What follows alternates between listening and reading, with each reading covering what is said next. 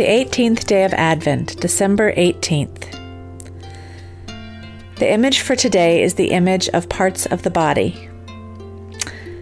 The verse is 1 Corinthians chapter 12, verse 27. Now you are the body of Christ, and each one of you is a part of it.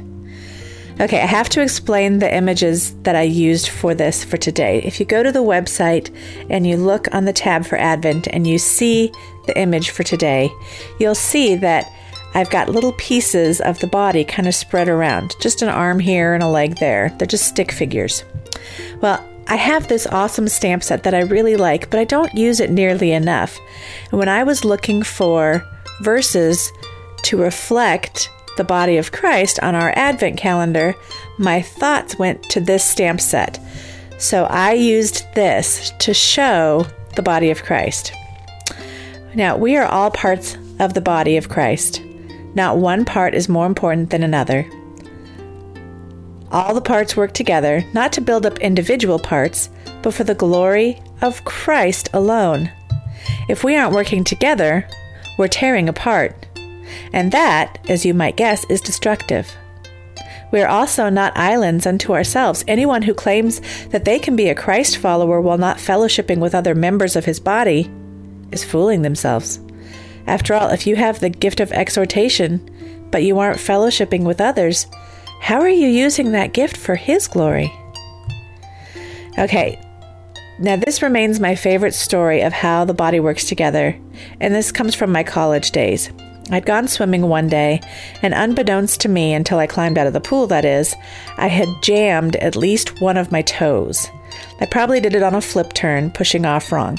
But the minute that I climbed out of the pool and put weight on that foot, I knew there was a problem.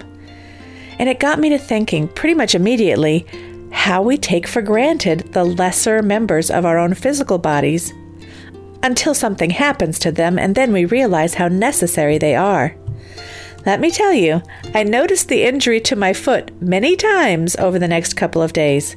Standing in line at the cafeteria to get food, walking across campus to my next class, even just getting up to go to the bathroom after having been sitting down. And each time, that injury reminded me of those little toes. Now, do I normally think about my toes a lot? No, I pretty much ignore them. But they give my whole body balance. But do I take especially good care of them? Not really. They don't even get more than the soap dripped on them, so they must be fine, kind of a cleaning in the shower most of the time.